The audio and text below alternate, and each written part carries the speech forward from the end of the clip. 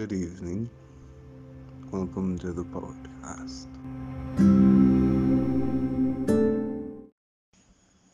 Come with me into the teeth of nostalgia. At midnight, armed with only spades and prayers, let us find the garden in our generation where we each buried our dreams. Under soft I'll get back to that, and hard reality, come back with me and dig. In this age of dead ideas dying, the taste of hope is best enjoyed in the company of vultures as you snatch back from the earth's forgetfulness memories of what you thought you were born to be. Come down with me into this hole we have shivered into, the unmarked grave of our most innocent ambitions. It is not grave robbing if you are stealing your own corpse, I think, and if I am wrong, who would dare to stop us who are always looking to feel death's breath on our necks? Bring up a body with me, please, and when you have, and when you are looking into the unblinking eyes of a memory of a red bicycle and a green day and the simple goals of the child who rode it, speak the words, beat the drums, burn what has been holding you back, and breathe back life into wanting to be a rock star or an astronaut.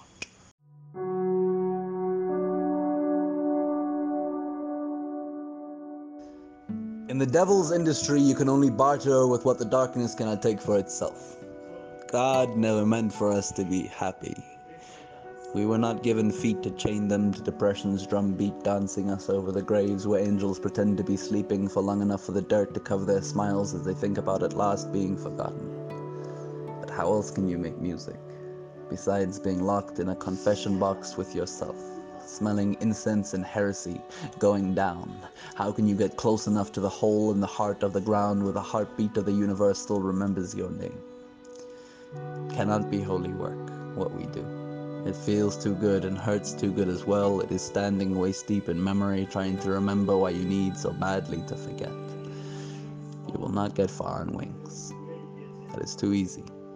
You miss too much when you are that close to the sun. If you want to find something worth getting your hands dirty for, you have to get your hands dirty.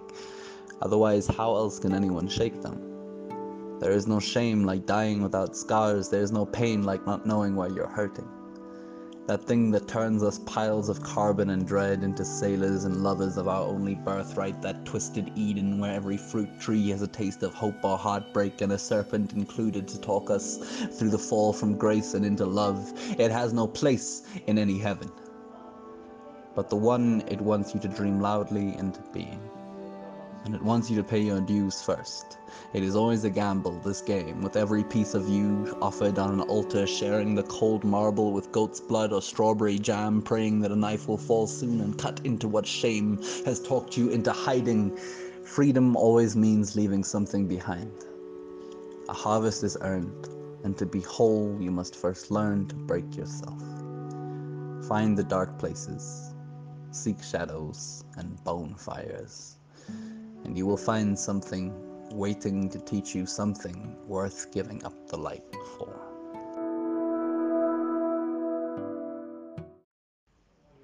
The Second Coming by W.B. Yeats. Turning and turning in the widening gyre, the falcon cannot hear the falconer. Things fall apart, the center cannot hold. Mere anarchy is loosed upon the world. The blood-dimmed tide is loosed, and everywhere the ceremony of innocence is drowned. The best lack all conviction, while the worst are full of passionate intensity. Surely some revelation is at hand. Surely the second coming is at hand. The second coming. Hardly are those words out when a vast image out of Spiritus Mundi troubles my sight.